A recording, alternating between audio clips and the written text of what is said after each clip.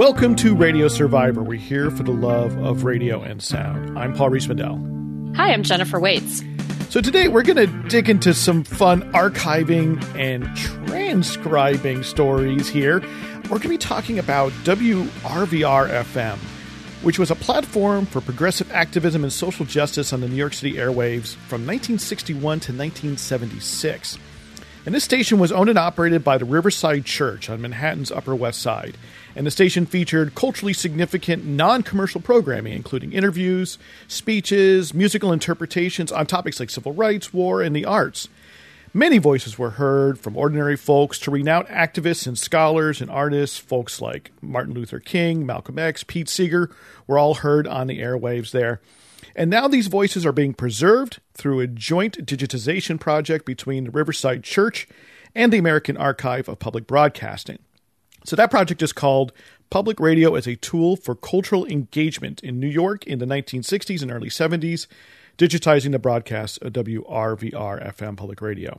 And on June 17th, they'll be hosting something called a Transcriptathon, asking the public to help correct automated transcripts, really helping to enhance the accessibilities of these valuable archives. And we'll definitely be getting into that some more. So we'd love to welcome to the show Vince Kelly, your archivist at the Riverside Church Archives. Welcome, Vince. Hey, how's it going, guys? How you doing? And also we want to welcome Rin Marchesi, who is the Engagement and Use Manager for the American Archives of Public Broadcasting. Welcome, Rin. Thank you. So maybe first to set the scene, you know, I'm going to be frank. I was surprised I didn't really know about WRVR because I'm, a deep nerd of community and public radio history. I grew up in the New York region, although I was only alive for maybe the very end of the station's history and not really of the type to be listening to non-commercial radio at the time.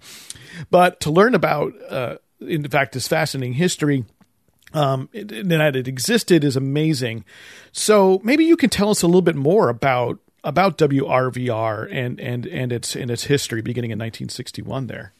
Yeah, well, it started in 1961 as a public radio station, and it went along for about 10 years. It transitioned in 1971 to being a commercial radio station, and by that time had kind of transitioned into mostly jazz music. And then in 1976, it was sold off to a company called Sonderling. And the station still broadcasts, and actually Riverside still maintains like a little 15-minute early Sunday morning block still. But the station, it was kind of this interesting experiment at the time of a church having a public FM radio station that produced not just religious programming, but a wide variety of educational programming and news programming and arts programming. So it was this interesting new experiment in public radio. And do you know, I'm just curious if you know if there was one person who is the impetus behind that. There are often these stories in radio about people who have this idea and are passionate about radio. Have you learned any kernels about that? Yeah, well, it's actually really interesting. The founding minister of Riverside Church was Harry Emerson Fosdick, and he was actually one of these really early 1920s radio preachers. I think you guys had an episode pretty recently a little while ago with Tona Hengen talking about sort of the evangelical side of early radio, and he was sort of on the mainline Protestant side and really on the liberal side of the Protestant spectrum. He had this big controversy surrounding him because he was considered a modernist in rejection of the fundamentalists and embraced things like evolution. And, he was a very controversial firebrand figure. And he was a big radio preacher all throughout the 20s and 30s, was kind of seen as this progressive alternative to Charles Coughlin, the sort of proto-fascist Catholic radio preacher. And, but actually, so the church always had this association with broadcast media. And so when there was this renovation in the 1950s and they added a new wing, they chose to include radio equipment and and hookups for television so that they could broadcast directly out of the nave of the church. And around that time, there was a committee formed of church members led by Francis Stewart Harmon, who's kind of this interesting character. I find him very interesting. This interesting character who had been, if you're familiar with film history, you might know about the Hays Code in the 1930s. This like really restrictive code that was created to kind of like control what could be shown in Hollywood pictures. And he had been the personal assistant to Hays, and had been sort of one of these censors. So he was tied up in mass media already and kind of knew that landscape. And so he was sort of commissioned to create this committee to kind of research the possibility of creating a radio station or a television station. And so they eventually decided not to create a television station, but they did decide that it was a good idea to create a radio station. So over the course of the late 50s and beginning on January 1st, 1961, they created this new radio station. That's fascinating, especially because I think when most people think of religious radio in the United States these days, they tend to think of things that are definitely more along the lines of proselytizing, and it tends not also to be, associated with sort of social justice causes. But at the time that the station went on the air in the early 60s, I mean, I suspect to some extent that was also still true, although there were probably fewer religious stations on the air compared to today, where we've seen a relative explosion in the last 20 years or so. And so what was behind creating this alternative? You sort of mentioned how the founding ministers' experience had been on radio, as a preacher, to be more modernist, right? Especially amongst the Protestant faiths. But can you say more about what was seen as the mission for WRVR then as it went on the air in 1961? I think the idea was that there would be religious radio, and they did broadcast, the Sunday service of worship, but they really limited it to maybe like a third at any given time. Tops was solely religious programming. Their mission was really to be an educational radio station. And from the beginning, they were, the first station manager was somebody who had come from WGBH and had this background in educational radio and had been sort of an organizing force in what became it's confusing. There's the National Association of Educational Broadcasters, which already existed, but then there's also the ERN, Educational Radio Network, which sort of came later on in the 1960s and was sort of like a child organization of that. And he was sort of one of the driving forces of creating this big educational tape sharing network. So the idea was to be a part of this larger community of educational radio stations. And also, Riverside's located in Morningside Heights. There's a bunch of universities right around there. There's Columbia, there's Barnard, there's Union Theological Seminary, there's Jewish Theological Seminary. So it was in this environment of higher education, and it wanted to kind of be responsive to and call upon that. I think even from the very beginning, they sort of knew that when they were going to make this pitch to the FCC to have a church-run public radio station, they knew that it had to be operating in the public interest. They knew that it had to be sort of offering even time to differing views. And so throughout, there was material not just from Protestant faiths, but there was routine broadcasts of the portion of the week was one of the routine shows. So, there was Jewish religious content, and there would even be sort of debates or broadcasts of sort of religious conferences involving across different faiths. If I may jump in, yes, right. It's helpful to know that the church is interdenominational, interracial, and international, which helped me understand the collection a lot more. And Vincent's mentioned the portions of the week collection, which is Hebrew readings of the Hebrew Bible with rabbinical commentary. But the collection also includes raw footage from the 1963 March on Washington. It also has poems by Edgar Allan Poe. So it's it is more than just religious commentary. Right. And I think it's important also to take into account that this is the period before National Public Radio had been created. This is before the Corporation for Public Broadcasting had been created. So it's a time when we did not have, this unified, nationally funded public broadcasting system. Instead, you had these independent stations, often owned by universities, sometimes owned by independent nonprofits, in this case, owned by Riverside Church, which affiliated together with the National Association of Educational Broadcasters, or that educational radio network, as you noted, Vince. And, and that was, in fact, their association, and the work of these organizations helped to bring public broadcasting, as we know in the United States now, into action. But it was a fairly different system then, and far more atomized even than it is now. And I know that the digitizing project began in 2018, I believe, right?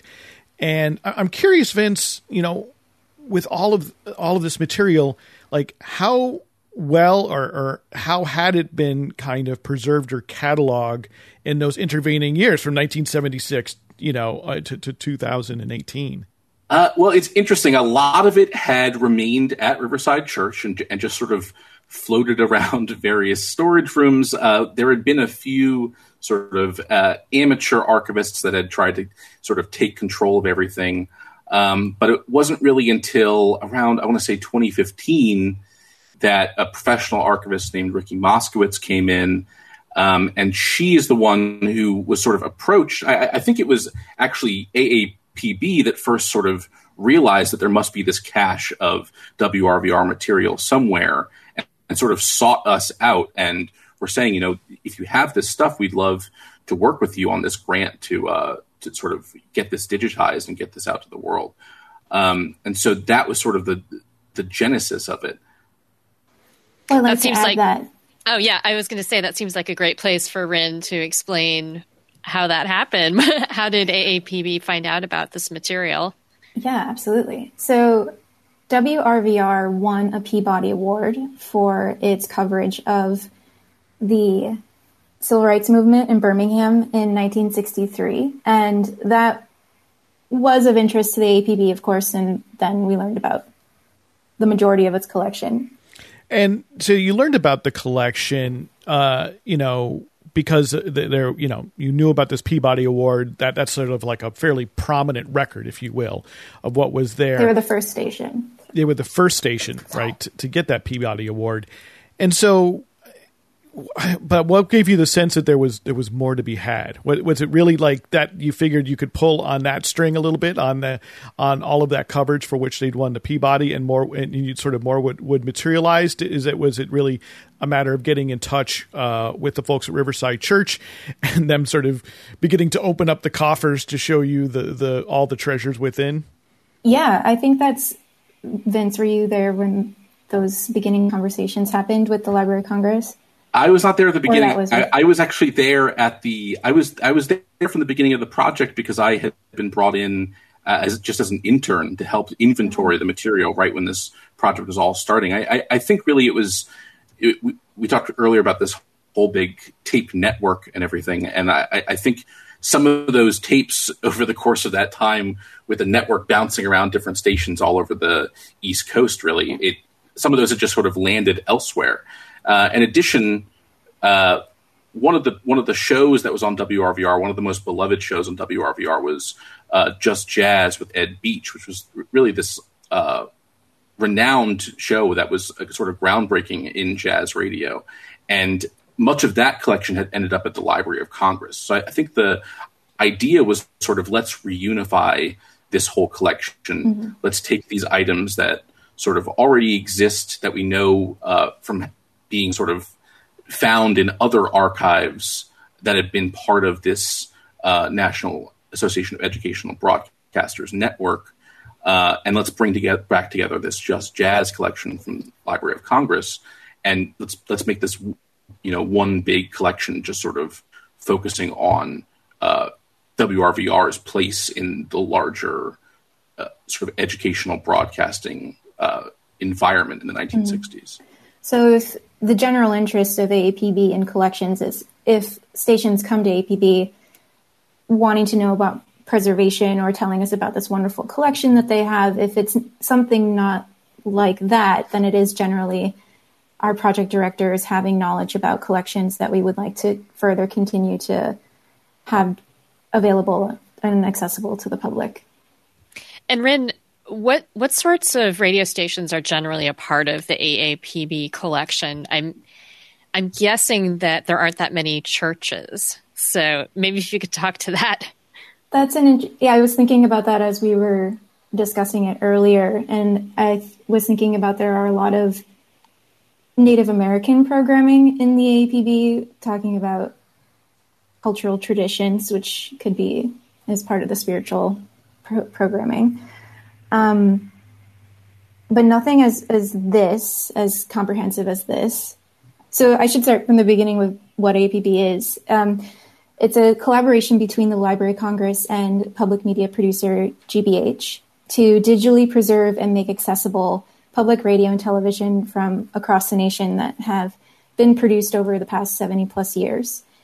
And because we have over 120,000 items in the collection, with half of these items streaming online, we have transcriptathons, and WRVR is participating in this transcriptathon to help correct computer-generated transcripts. And these transcripts help make content more keyword searchable online.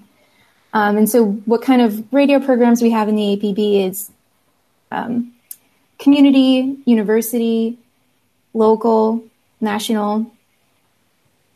Any program that basically has gone out on public broadcasting is applicable to be preserved in the AAPB. And so for this transcriptathon, you say you're asking people to kind of help with this correction. How does that work? I'm just, is it a case in which somebody does this from their computer, does this from home, yes, and is kind of listening along? Give us a sense of what this kind of work looks like. Yeah, absolutely.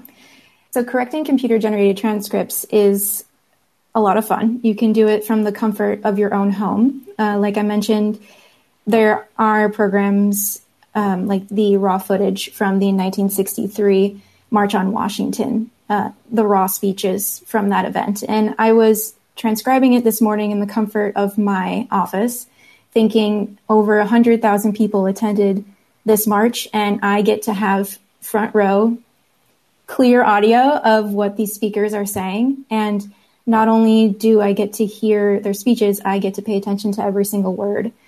And every single word that I help put on the page goes right online for any scholar or educator or researcher to then search later on. So that's the basis of transcriptathons, but it's simply visiting a webpage, which is fixitplus.americanarchive.org. But for WRVR content, because it is such a large collection, it has its own website, and that is WRVRtranscripts.americanarchive.org. And you'll be able to see tiles of all the transcripts. You get to see how long they are, and choose from there. And people can go line by line. There's about a few seconds of audio per line, and you get to see what the computer has already transcribed. And if there's a misspelled word, or we often have misspelled counties or, let's say, mayor names, it's helpful that we have local audiences do the research to help correct these keyword searches.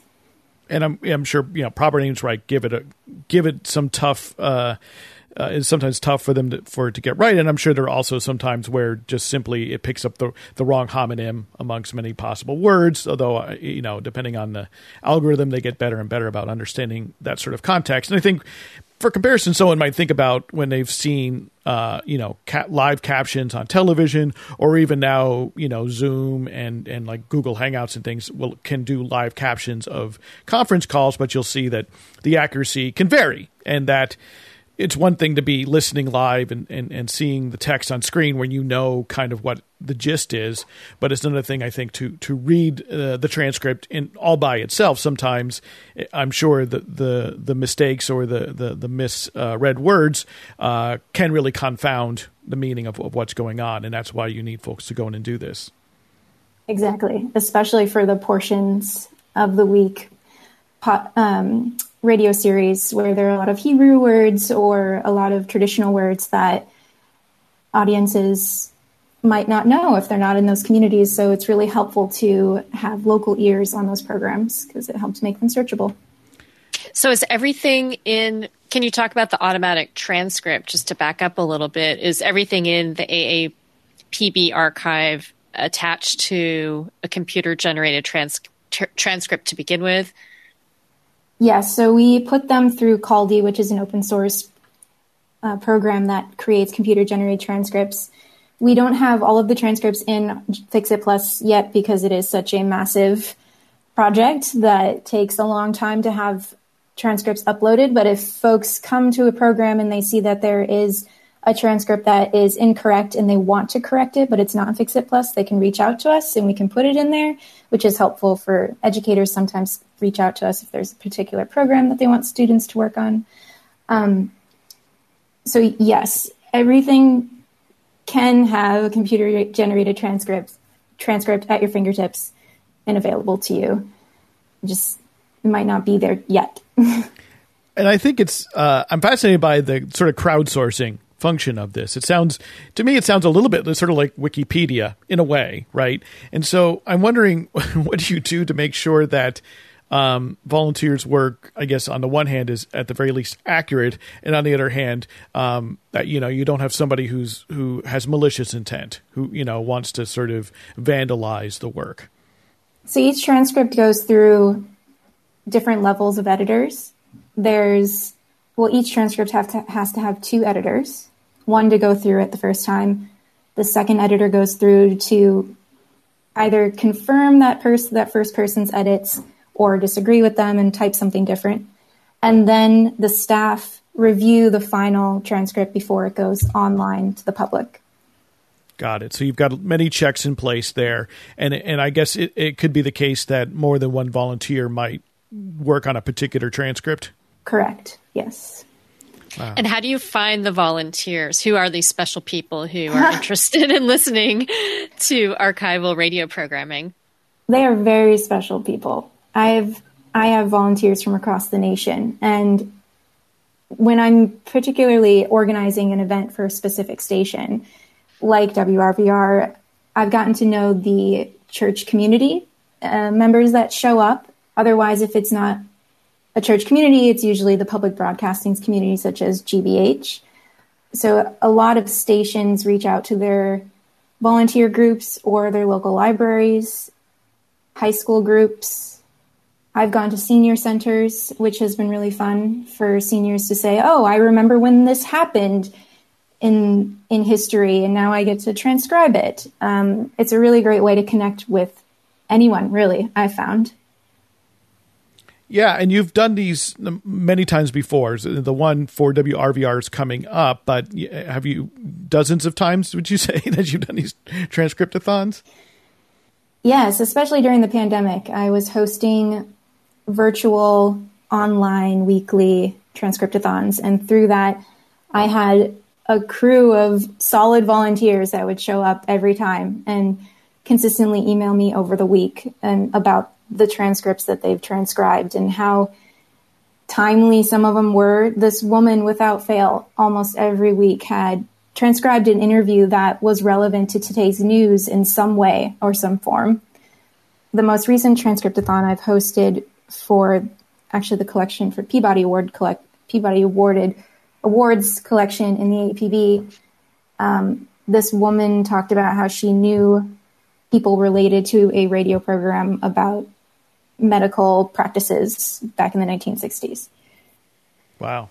That voice you just heard is Rin Marchesi, who is the Engagement and Use Manager for the American Archives of Public Broadcasting.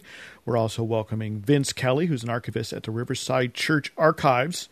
at the Riverside Church in the city of New York. And we're talking about the archives of WRVR, which was a radio station that existed from 1961 to 1976 in New York City, owned by the Riverside Church, but played host to many, many prominent historical figures as well as artists, especially who were working in the realm of civil rights and social justice movements during that time. And that collection is being digitized by the American Archive of Public Broadcasting and is being made available online for folks to hear and also to be able to read.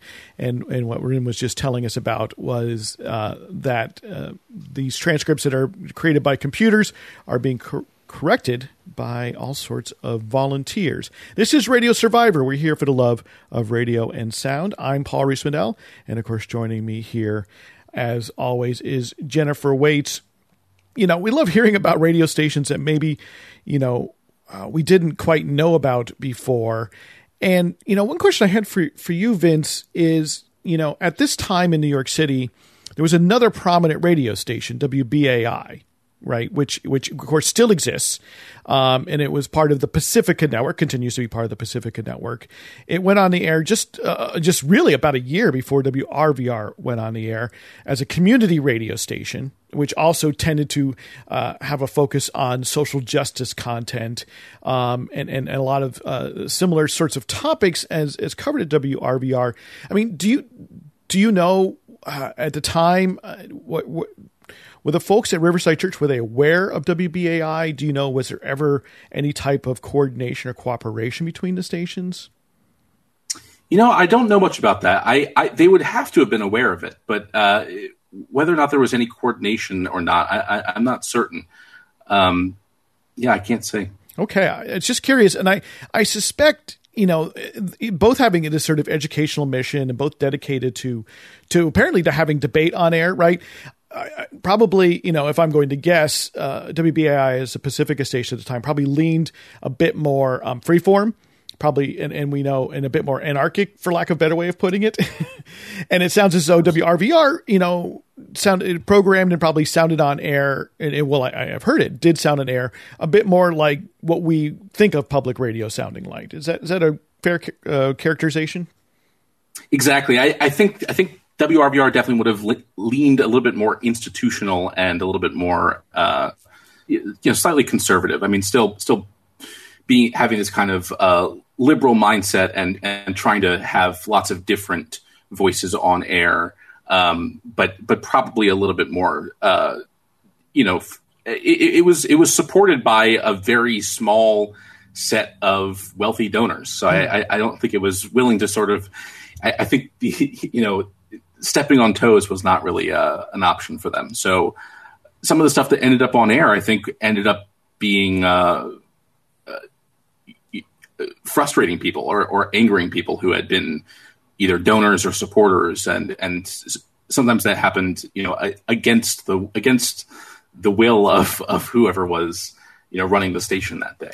So Vince, by that, does that mean that you have found some interesting things in the archives indicating that? Perhaps angry letters?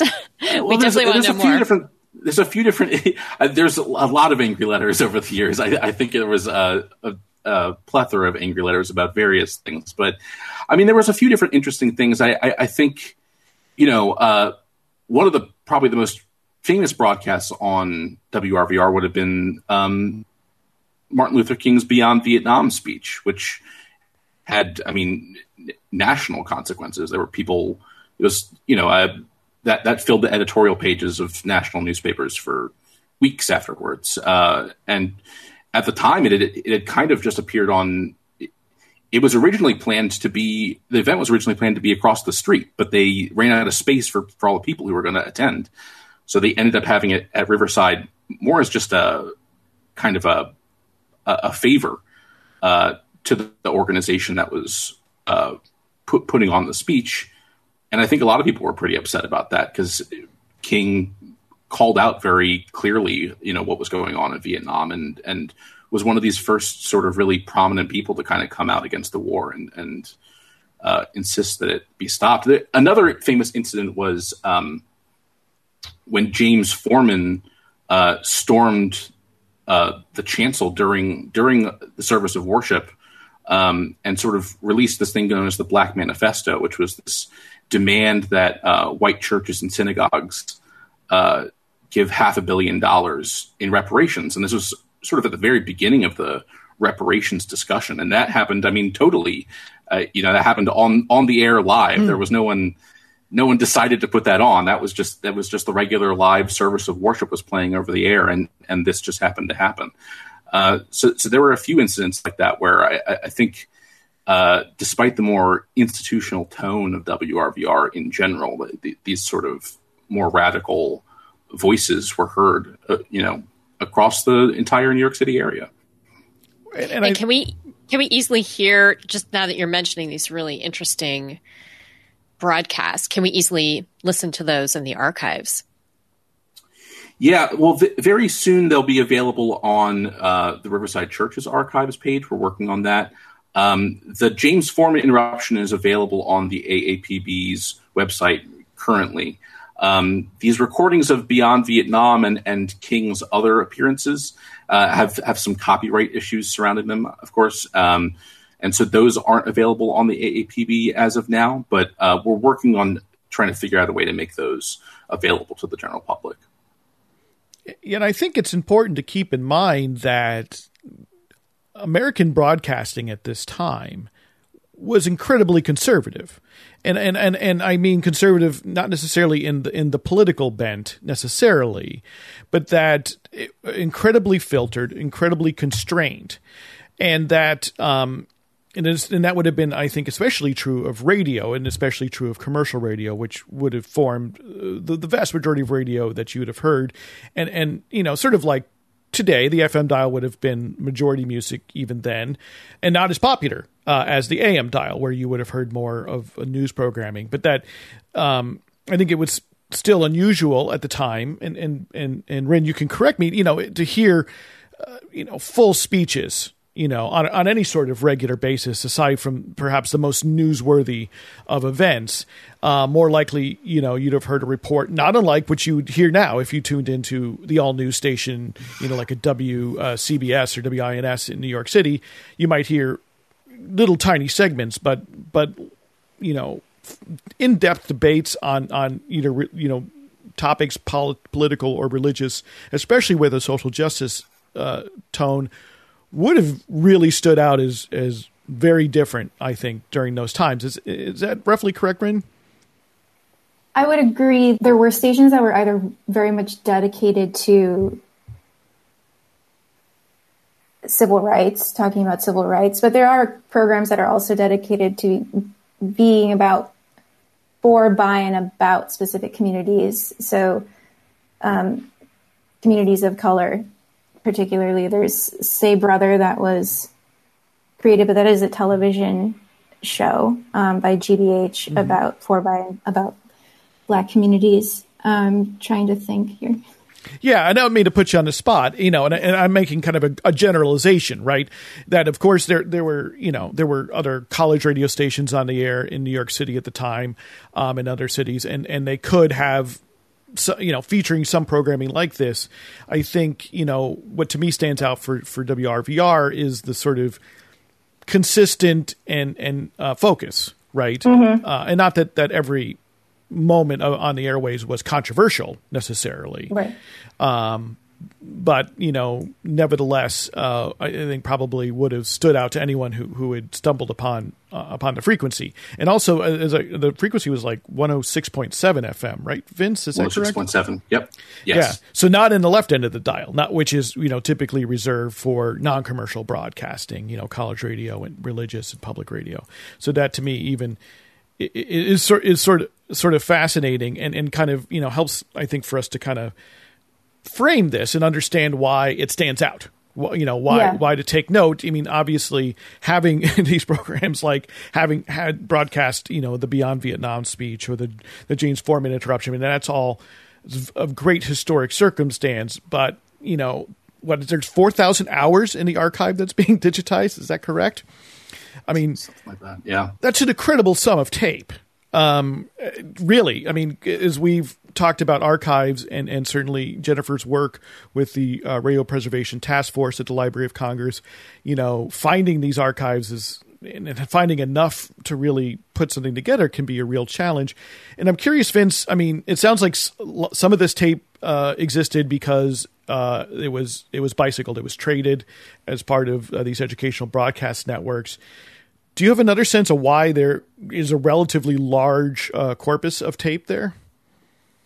I mean, the incredible thing is that so much of it is missing. I mean, we learn every day about another show or another routine thing that was on there. I mean, there was apparently a huge amount of radio drama on there, and we have not found any of the radio drama. So that either, walked off with the producers or got, when they sold the station, that got transferred. I mean, we haven't really been able to figure this out. But I mean, the incredible thing is how much of it is missing.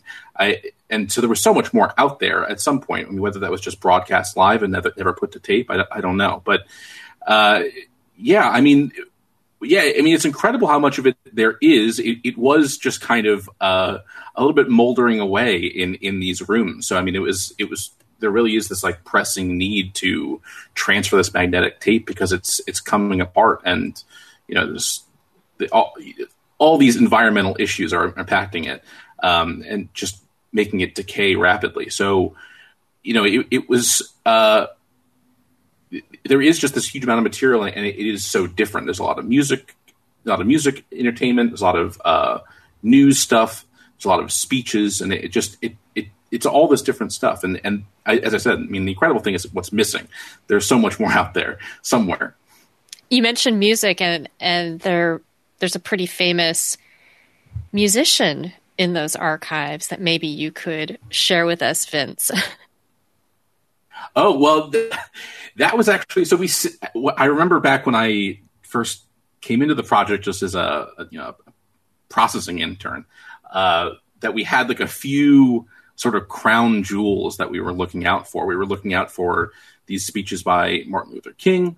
We were looking out for, we eventually realized that we had some of these raw recordings of just the crowds at the March on Washington. But one of the big things that we were looking out for was Bob Dylan's first radio performance was on WRVR. Unfortunately, we never actually found our tape of it. I was able to find, someone somewhere had made a bootleg CD of all of Dylan's early radio performances. And thankfully, someone out there has a really nice, clean recording of Dylan's first radio performance, and it was on WRVR. It was in July of 1961, just in Riverside. In WRVR's first year, they had a hootenanny, and it was kind of celebrating that nascent Greenwich Village folk scene. And they had a whole wide range of. I mean, we think of, I don't know, you watch a movie like Inside Llewyn Davis or something like that, and we have sort of a narrow view of what folk music sounded like. But it's this whole broad spectrum of stuff. It's blues, it's traditional American music, it's all over the place. It's not just sort of that the brooding folk music of Bob Dylan, but we had Pete Seeger and we had Bob Dylan, and so obviously that recording of Bob Dylan's first performance is it's incredible. He's still lying about where he's from at that point. I think he made up about 10 different places he was from back in the day, and he was still saying he was from New Mexico or something like that back then. And I'm fascinated and pleased to know that, I mean, in this particular case, someone was running tape at home, but that the tape was running so much at Riverside Church because, as we've talked about before in talking about archives, tape in the 1960s was expensive, and it was very, very common for it to be reused over and over and over again, and to be used more not for archival purposes so much as for functional purposes as a backup in order to distribute, or just as for later review by a program director or management. So, I mean, do you have a sense, Vince, that maybe folks, the management at the station, at the church, knew that there was that there was something that needed preserving? I mean, it's, that someone these days we sort of take it for granted, because recording is so cheap and ubiquitous, and it was just simply not so in the 1960s. What do you think is behind the comparatively great documentation even if you don't have it all right now? Yeah.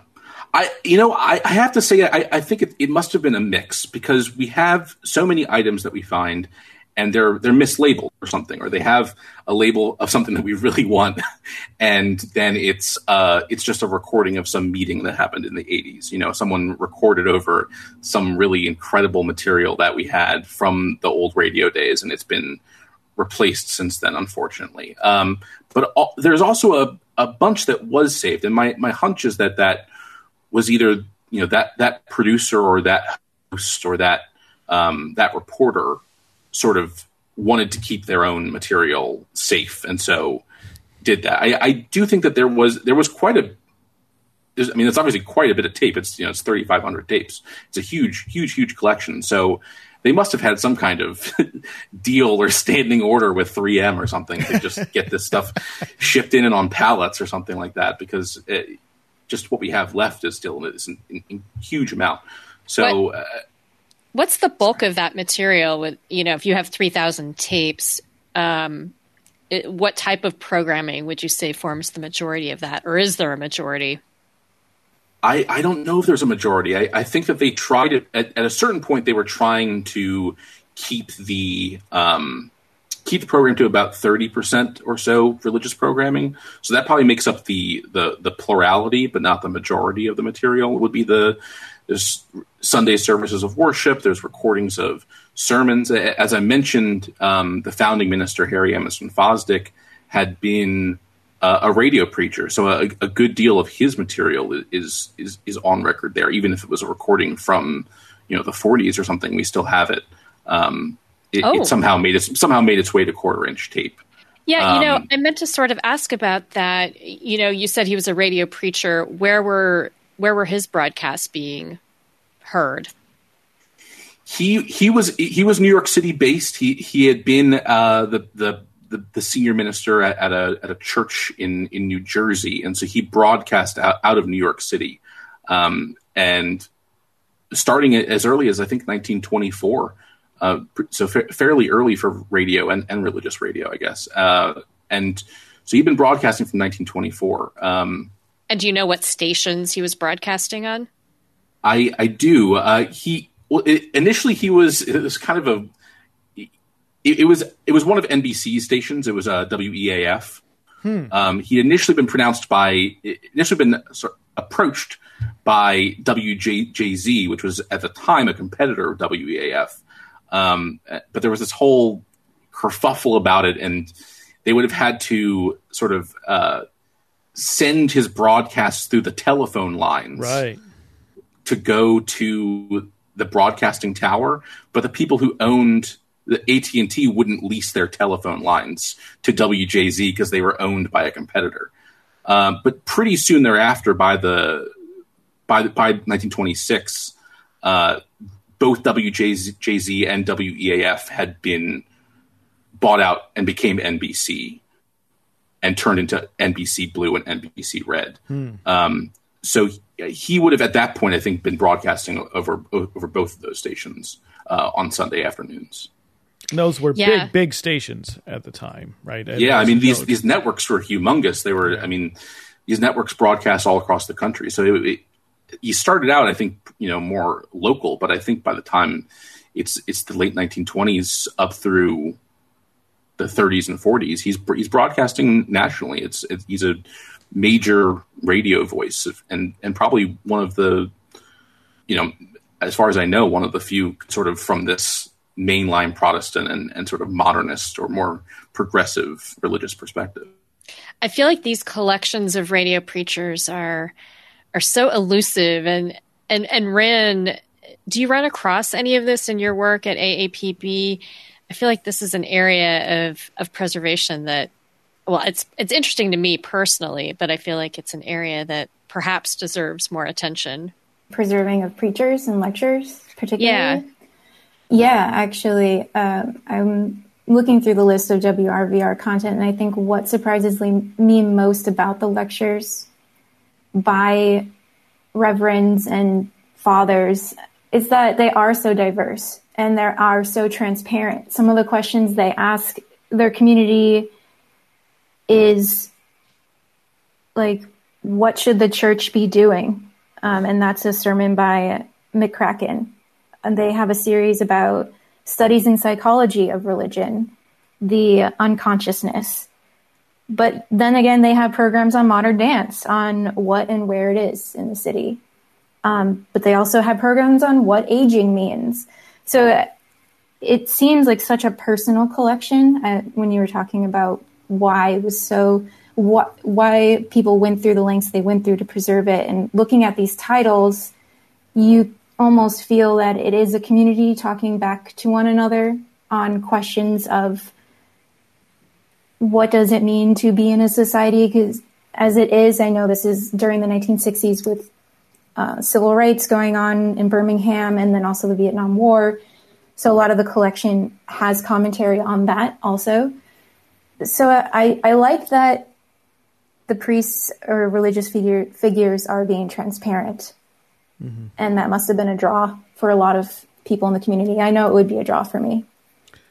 I like the way you put that it seems like a personal collection and like a community talking with itself. And I wonder, within the archives, is there evidence of anything like a call-in or programming that included, voices from the community? So folks who were maybe not leaders, but just everyday kind of people. Yeah, well, there were actually a few of these different dial-in programs. There was a dial-in program regularly where they had taxi drivers call in, and I think just sort of talk about what was going through their heads. There was also, there was a tremendous amount of material in the collection about Vietnam, and so they had routine draft dial-ins. They had sort of an expert in the draft there, and you could call in and sort of ask questions about the draft.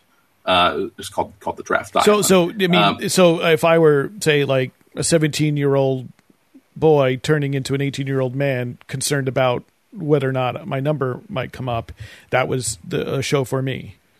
Exactly. Yeah, and this it was interesting too to me is that this nature of the station as Rin said, as a community talking back to itself, sort of extends even beyond when it leaves Riverside Church. There's this whole sort of interesting afterlife of the station too. It sold away to Sonderling, but there's kind of this understanding that it's going to maintain its format and continue to be sort of jazz focused and continue to offer programming that represents the Black community in New York City.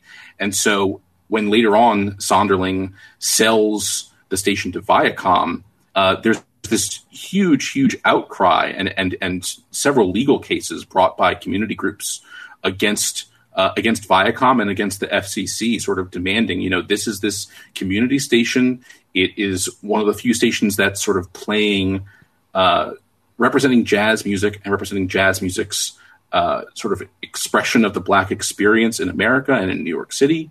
And it was literally overnight turned into a country station out in Queens. It just, on 1 minute they played Goodbye Pork Pie Hat, and the next minute they played Are You Ready for Some Country by Waylon Jennings. And there was no real announcement, and it just happened. And so there was this humongous outcry about this, and you could really tell reading about this stuff that the community it was really a beloved station, and people really felt that it represented them and represented their interests. And so the station was first sold by the church in 1976. Why was it sold? It's a difficult question. I don't know the exact sort of financial details about it. I do know that from 1961 to 1971, it was this public station, and it was supported by donations. I think largely those donations were from the Rockefeller family. The Rockefeller family had been sort of the financial backing for the church going back to its very beginning in 1927. And while John D. Rockefeller Jr. had been sort of part of the impetus to create WRVR, he died very soon after it started. And so I believe it was his family was sort of a little bit hesitant about continuing that financial burden. But they did continue, to support it for several years. But eventually, that donor money just kind of dried up. And so that was the impetus to go commercial. And then I think after a while, it just never really got to be financially viable for the church to continue it. That was kind of the impetus. That's kind of fascinating to me. I haven't heard that many stories about a station converting from non-commercial to commercial. Do you know more about that? Was that difficult? Was it difficult for them to do that? I really don't know. I mean, I think that there was some consternation amongst people about the loss of the more educational programming. It really did become more predominantly a music format. I mean, it was this much more. It was a jazz format, and it was a very sort of studious and erudite version of the jazz format. So, yeah, I mean, I think there was some consternation about the loss of that educational programming. But I think at the same time, there was clearly a lot of desire and demand for them to continue and expand that jazz programming.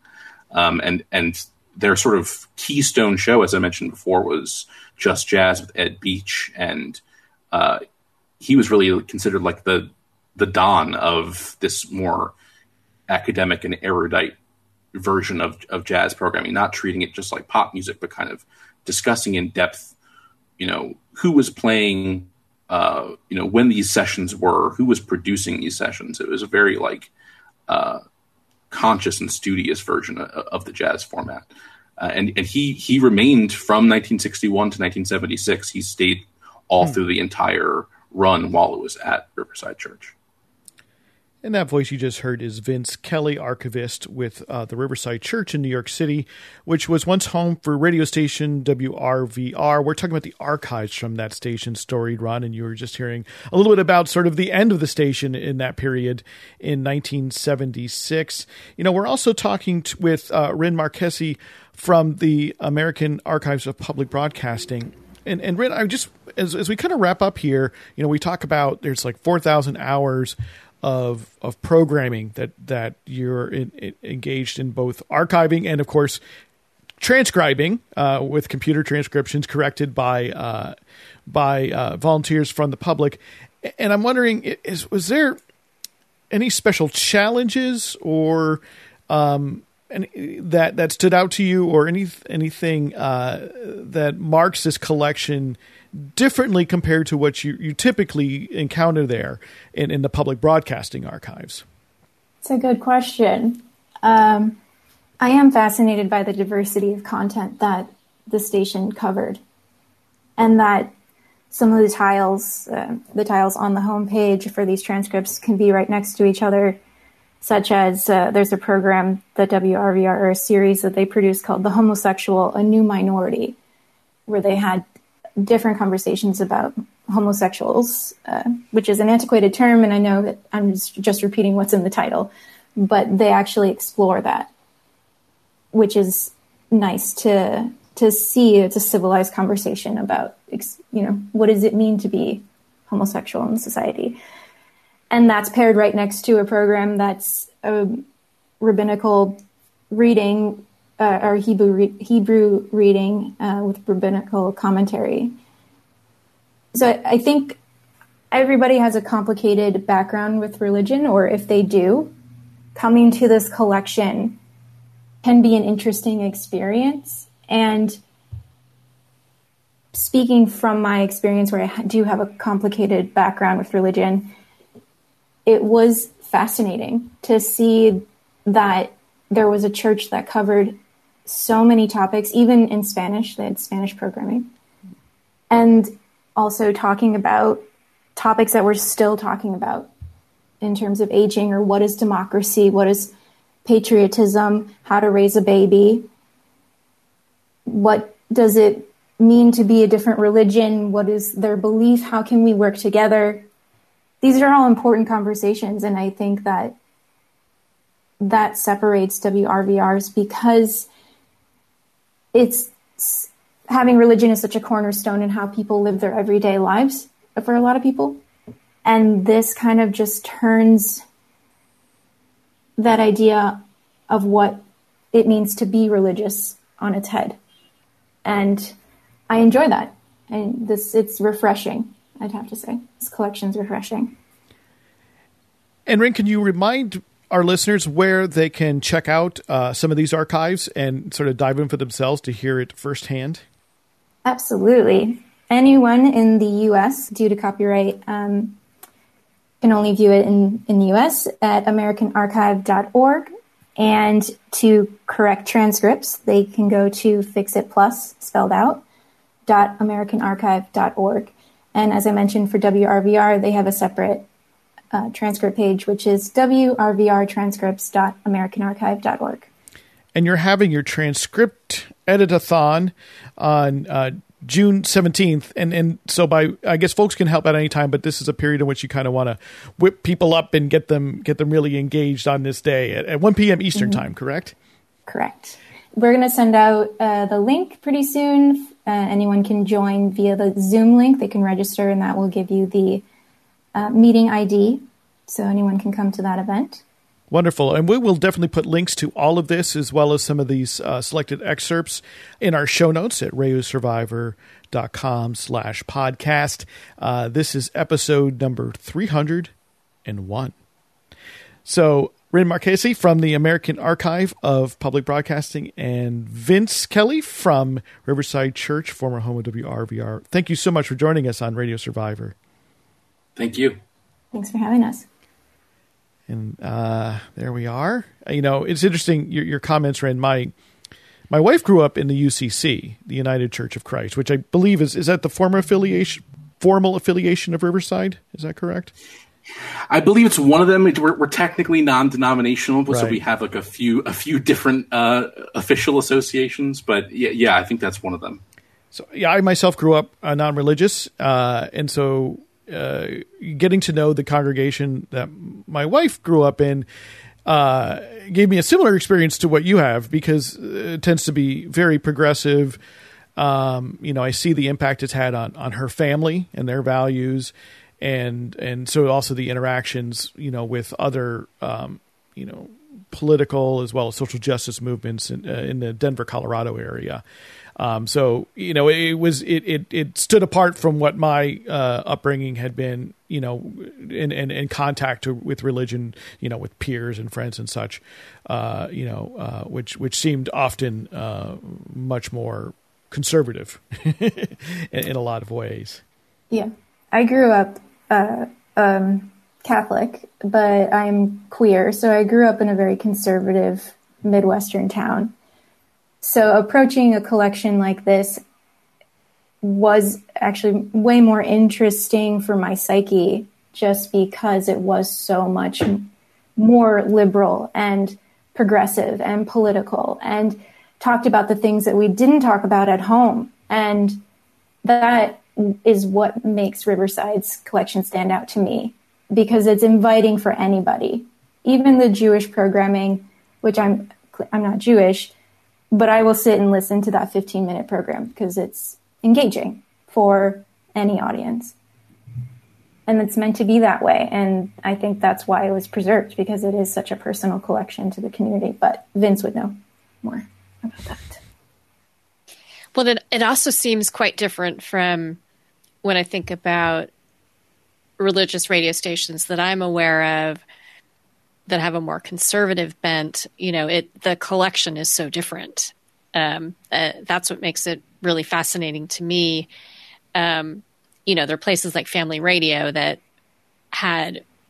still continue to have a massive network of radio and TV stations, but their programming was quite conservative. So you would have these programs that were of sort of one mindset. It wasn't the diversity of ideas that you have here. And that kind of brings me to a question for you, Vince, about churches and archives. Is that unusual for churches to have this incredible, is it unusual for churches to have an archive with a number of staff members the way you do at Riverside? That's an interesting question. I'm really new to the world of religious archives myself, and I'm still learning. So I'm just speaking anecdotally, but the people that we've come across in in the New York City area who are also part of religious archives. A lot of them either serve sort of the whole diocese, not just one single church. They serve a whole diocese of dozens of churches. And their collections are, while there's, some interesting art or some interesting three-dimensional, just three-dimensional objects that they have, it's mostly institutional records. It's mostly, baptism, marriage, funeral, that kind of stuff, and the actual, sort of minutes of meetings of the people operating the diocese and that sort of thing. Or on the other hand, there's collections which are, academic in nature, and just sort of, there's the Burke Library at Union Theological Seminary, and so they have a much more academic bent, and they have the papers of various professors who've taught there, and but it's not itself a religious institute, or it's not itself a church. It's it's been interesting, sort of learning about that. I have a similar experience to Rin. I'm a lapsed Catholic. I grew up Catholic, but not anymore, and so it's been really interesting learning everything about having to learn everything about Protestantism in a few years, having worked here. That's been an interesting process as well. It is such a different community than I'm used to, or that I would, my biases would not have suggested that this is what a church's archives collection looks like. But it's filled with art, filled with sculpture, filled with, there was a big arts and crafts community at the church for many years, and there's all these incredible puppets and dolls, and there's so much art, so many paintings, and it's just much more complex than just institutional records and a few Bibles. It's all kinds of different stuff that this whole community that has been built around Riverside. And I think it's because Riverside is it's interdenominational, it's non-denominational, it's open to everyone. At times it's even been open, it's had relationships with even, not non-Christian religions. It's not even just exclusively Christian per se. So that's been really an interesting experience. Cool. It is great to work with WRVR because they are preserving their audiovisual collection, which is a choice. It's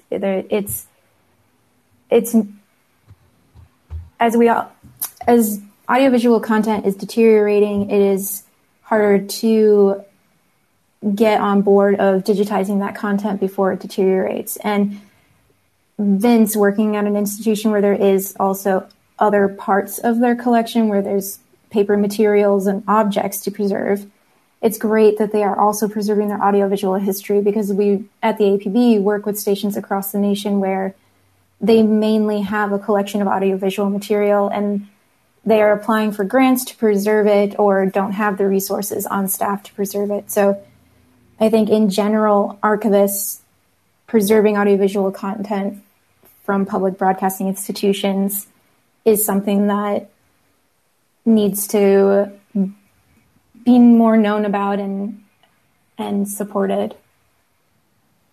Yeah, what's the timeline like for some of these materials, Rin? It's pretty urgent, right? Yeah, so in 2012, the Library of Congress came out with a report saying that audiovisual content had about 15 to 20 years before it deteriorates to a point where it can't be saved. And so that was 2012. And you're talking about principally tape in this case? Yes. Yeah. Reels, decks of tape, yep. And a lot of stations don't have staff to maintain it, such as making sure it's organized so that if they do want to digitize it, there's titles, there's descriptions, or there's knowledge of what's on the tapes. That's why transcriptathons are so helpful, because having computer-generated transcripts helps us know what a program is. If it's a conversation, if it's a news program, or who's talking most of the time, because there's so much content to go through, it's important to have these resources such as transcriptathon platforms. So information, again, about the Transcriptathon, which is being put on by the American Archive of Public Broadcasting and the Riverside Church Archives, which are making these newly digitized, this collection of newly digitized materials from the former public radio station WRVR there in New York City, more accessible to researchers and the hard of hearing. A little bit extra information about the Riverside Church that we received in our email that we first received from Vincent Kelly to tell us about the event. It was owned and operated by the Riverside Church. The radio station was owned and operated by the Riverside Church from 1961 to 1976. WRVR was the first radio station to win a Peabody Award for its entire programming, in part for its coverage of the 1963 Birmingham Civil Rights Movement. In 2018, the Council on Library and Information Resources awarded a grant to digitize, preserve, and make publicly accessible the WRVR collection in a joint project between Riverside Church and the American Archive of Public Broadcasting. As you've heard on today's show, but in case you missed it, the WRVR collection features progressive religious and philosophical discussions with Riverside clergy, theologians, scholars, including Dr. Reverend Martin Luther King Jr., as well as culturally significant programming, including speeches and performances by Langston Hughes, Robert Frost, John Ashbery, Allen Ginsberg, and of course Bob Dylan's very first appearance on the radio in his career. You've been listening to Radio Survivor. We're here for the love of radio and sound. Our show can be heard each week. We cover the world of the history of radio in this country as well as the world. We talk about community radio, public radio, college radio, non-commercial radio, as well as podcasting that serves communities. My name is Eric Klein. On behalf of Paul Reesmandel and Jennifer Waits, thank you so much for listening. This is a podcast that you can hear online as well as on the radio each week. The podcast version of today's episode is slightly longer if you want to check it out. It's online at radiosurvivor.com or wherever you get your podcasts. We'd love to hear from you. Our email address is podcast@radiosurvivor.com. The project that we are engaged in is a listener and reader-supported enterprise. To find out more about how you can support what we do, go to radiosurvivor.com/support. Thank you so much for listening. We'll see you next week.